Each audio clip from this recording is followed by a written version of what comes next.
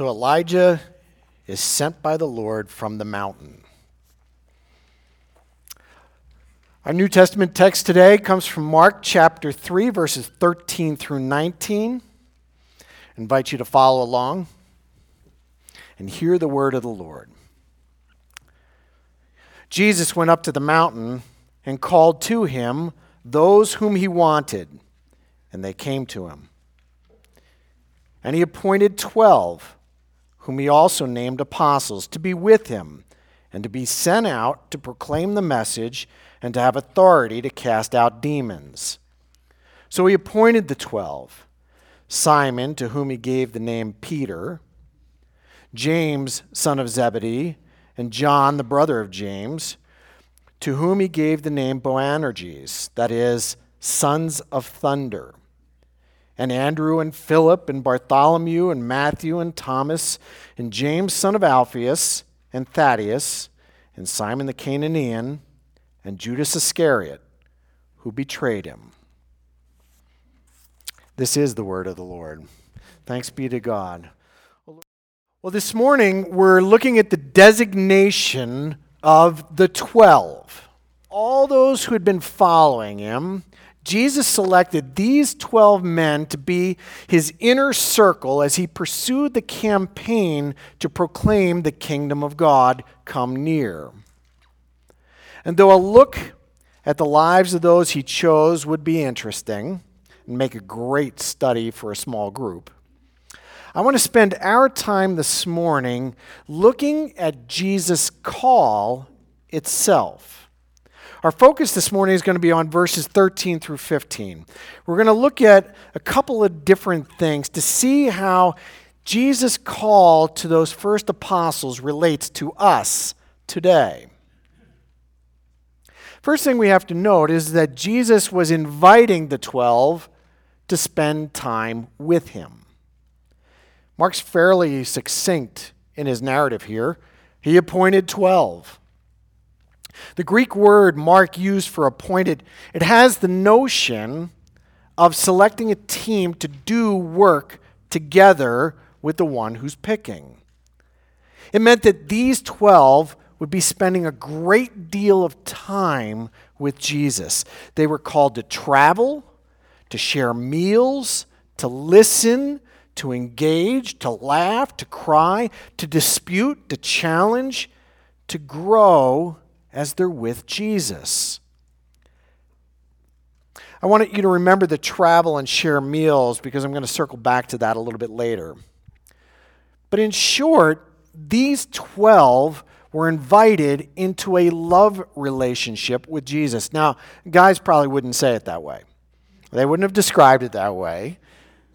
But it is accurate, right? Think about what a love relationship involves. Time, devotion, listening, engagement, laughter, disputes, challenges, growing together with someone. Well, in the first part of his ministry, Jesus had been proclaiming the kingdom of God having come near.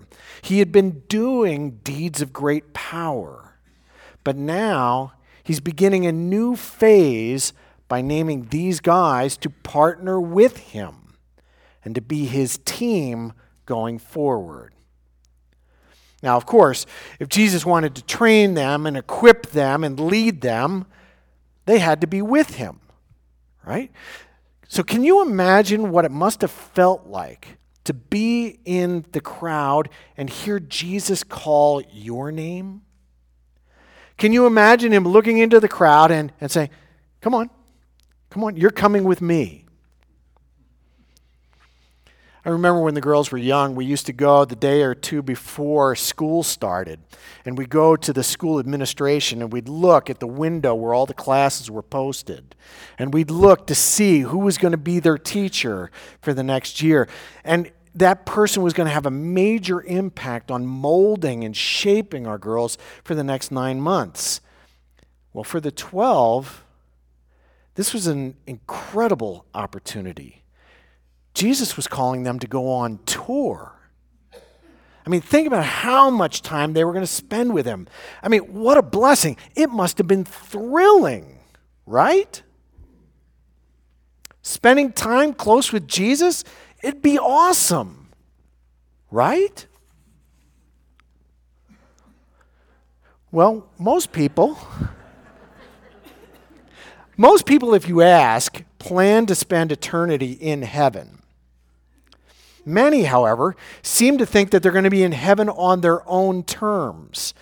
That is, without really having to pay attention to God and without having to know Jesus particularly well, if at all. Their idea of heaven is a never-ending golf course.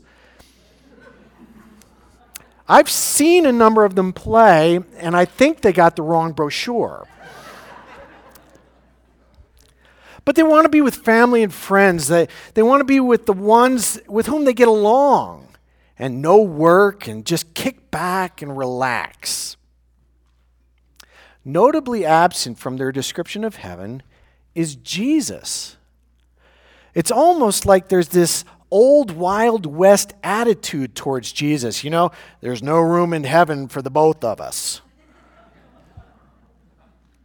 People want the miracles, just not the miracle maker.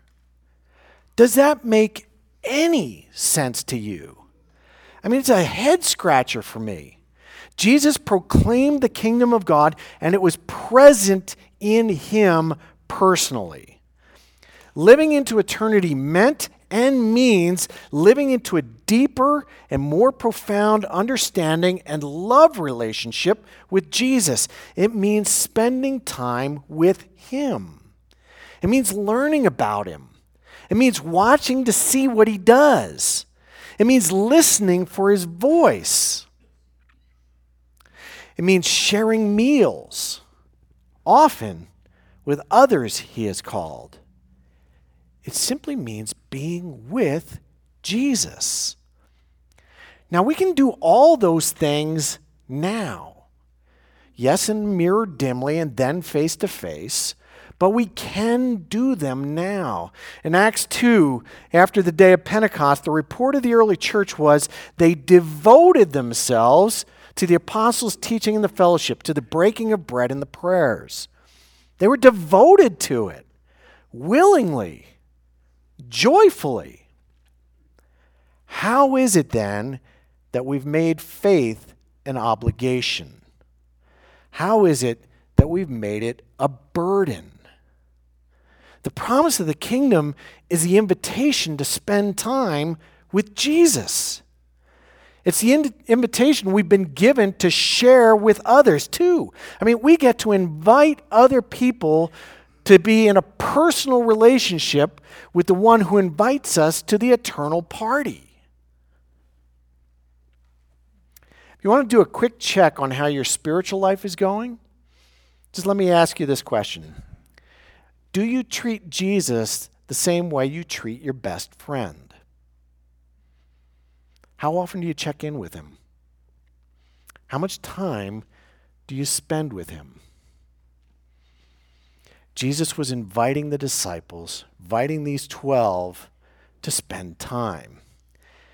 Second thing to note is that he calls us personally. The list of the 12 includes the names of each one. Some don't appear anywhere else in Mark's gospel. But even so, here, Jesus appointed each one of them personally. He didn't issue a general appeal. All right, who wants to go with me? Who's there? Right? There's no sign-up sheet. He didn't solicit resumes. He knew their names. He knew their hearts. Jesus even knew which one would betray him. And he called Judas personally to join him nonetheless. By the way, just a quick note, to not overread or overthink a specific passage, Jesus didn't dismiss the rest of those who had gathered as if they were unimportant. Verse 12 makes it clear that they were important to Jesus. He called to him those whom he wanted, and they came to him. And it was out of the larger group that he appointed the 12. Mark's point here is to show how Jesus was in charge. Jesus took action. He chose. He appointed, He called them, and He sent them by name. And the same is true today. I mean, it's difficult to comprehend how this could be. I mean, He knows your name, and He knows my name. And He knows you more than you are, no, don't tell me. You are, okay, remind me again. He knows you better than that. Unlike me, He doesn't need you to wear name tags. He knows you by name. He knows your heart. He knows your life. He knows your struggle. And He calls you to know Him by name. He calls you to know His heart. He calls you to know His life. He calls you to know His salvation personally. Take a moment to be amazed by that. I mean, how awesome is it that God knows your name? And He knows you better than you know yourself. Now let me flip it around. How well do you know Him? How intimately do you know Him beyond His name? And do you call on His name? Friends, in our culture, cursing seems like the only socially acceptable time to say the name of Jesus. I mean, if you really want to talk about Him, you're going to offend someone. I mean, there was the story this week about the ACLU filing suit against a judge in Texas who gave a Bible to the defendant she had just sentenced. For many Christians, even saying the name of Jesus can be too personal, feels embarrassing or frightening or intimidating. So here this morning, I want us to practice together. I want to practice with you. Together, I want us all to say the name of Jesus. Will you do it with me? Say it with me. Jesus. He calls you by name. We need to get used to calling Him by name too. So, He invites us to spend time. He calls us personally. And then He calls us to be willing to be sent out by Him. Almost seems paradoxical, right? If He's calling us to spend time with Him, why would He send us out from Him? Why would He send us away? But experience would tell us just how true this is. When we go out in the name of Jesus, we find that we spend more time with Him. As we look at our text, we see that there are two things for which the 12 will be sent. First, they're going to be sent out to proclaim the gospel. Second, they're going to have authority to cast out unclean spirits. First seems simple enough. The second freaks us out, right? Sharing the gospel seems simple until you actually try to do it. And then we think, well, everybody already knows about church and Jesus, so we don't really have to talk about it, right? We can just be loving and let our witness tell the story. I mean, many know the quote attributed to Francis of Assisi, preach the gospel at all times, and if necessary, use words. Anybody ever hear that? Some of you heard that? Yeah. Well, the flaw in that quote is that Jesus did send His disciples, including you and me, in order that we would proclaim the gospel using words. And by the way, one of the reasons why we're called to be together in worship in His name is so that we have the opportunity to grow together in our ability to share the good news. It's one of the reasons why we recite the Apostles' Creed. It both demonstrates our connection to the witness of believers of all time and space, and it provides some basic training in the tenets of our faith. It's an I believe statement. I believe. It's why we share the testimonies with one another about what God is doing in our midst. Angels among us. Right? It's hard to get that kind of encouragement and training if we live in isolation.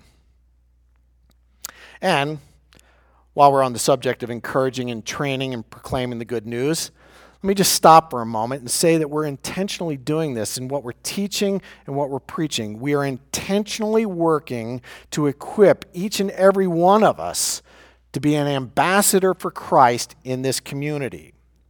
The church is not an academic institution where members come to assess the relative truth of goodness and propositions. We're gathering to proclaim the truth of the one we know, that is Jesus Christ. Now, about being sent out there to cast out unclean spirits. Too many of you have seen The Exorcist. All right? Too many of you have an aversion to pea soup. All right?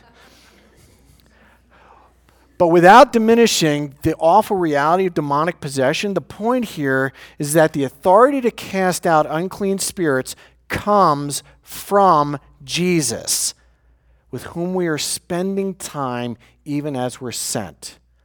It's called prayer. We are to be constantly in prayer, praying for ourselves and interceding on behalf of others. And for some, an unclean spirit is one that's depressing them. For others, an unclean spirit is one that causes confusion. For some, bitterness. For others, gossip or temptation. And the list goes on.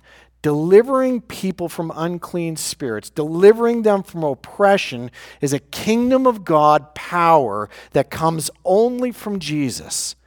It's not something we do on our own. And that power comes in prayer. And we pray that God deliver. Prayer is a powerful and remarkable gift that God has given to us. Prayer often opens our eyes to see how God is blessing us and also blessing others in our midst. So as we gather together and we share with one another our struggles and our walks, it's a blessing for all of us to be able to pray for and with one another. So being sent means having a closer walk with Jesus. When we go away, we draw closer. It's amazing, right? Well, finally, Jesus calls for us to live with him and for him tangibly. Jesus' call on our lives is total. We're to love him with all our heart, soul, mind, and strength. Discipleship isn't an idea. Neither is it an ideal. It is a step-by-step, moment-by-moment walk. It's a very physical, a very tangible choice. In Colossians, Paul would write it this way: whatever you do in word or in deed, do everything in the name of the Lord Jesus, giving thanks to God the Father through him. Well, for the 12, being called meant much more than just hanging out with Jesus at the local synagogue on the Sabbath.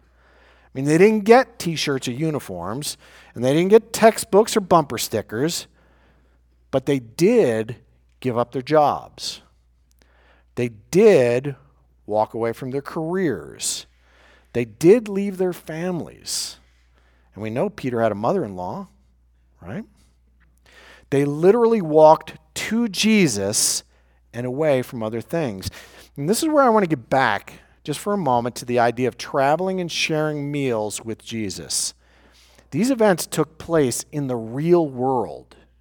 And what I mean by that is that someone was supporting Jesus' campaign for the kingdom of God. In fact, many were. Real people were offering up their real resources so that Jesus and the disciples could go on this tour that they were beginning. I mean, campaigns take resources. Campaigns require people to sacrifice for what they believe. Believers gave money, they gave food, they provided shelter. We find out later that Judas of Iscariot held the common purse, which means he was the group's treasurer, which means that there was some organization among them by which the bills were paid. So as we enter into our stewardship season, I want you to be prayerful about your part in supporting the campaign for the kingdom here. Because we too are called to step out in faith to support what God is doing. And we need to step out literally, physically, spiritually, economically, emotionally, and intentionally. God's like that. I mean, God wants us to literally follow him. I mean, Elijah had to leave the cave. Go, return your way to the wilderness of Damascus. Fearing for his life, frustrated with God's people, having fled to the mountaintop, Elijah was then sent back to proclaim the message physically. It's a physical thing. What we do with our time, what we do with our bodies, what we do with the resources God has given us, all of that comes under the lordship of Jesus Christ. But it's not a one-way relationship. What we do with our bodies comes under the lordship of Jesus Christ because of what he did with his. He gave us everything, including his body. Jesus gathered his disciples around the table. He told them he was going to be broken physically. He told them that his blood was going to be shed literally. So as we approach this table, we approach the table that Jesus set. We receive this bread, we receive this cup, we receive the physical and spiritual refreshment that Jesus provides. Do this in remembrance of me, he says, and we will. But Jesus' lordship is real. Jesus' lordship is tangible. Jesus' lordship, he's Lord over the sanctuary. He's Lord of this campus. He's Lord in your car and in your home. He's Lord of where you work and where you play. So when Jesus went to the mountaintop, he went to call the 12. Ultimately, he went to call them to this table. He called them to be with them. He called them by name. He called them because he would be sending them out, knowing full well that they would be offering their lives even as he had given his. Same's true today. He calls all of us to this table. He calls us to be with him. He calls us each by name. He calls us because he will be sending us out, knowing full well that we will be offering our lives even as he's given us his life. Amen.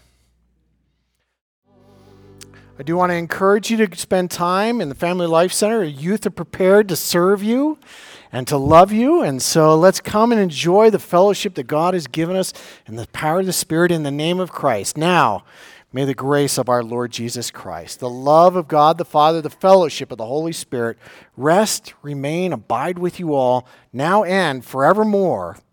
Amen.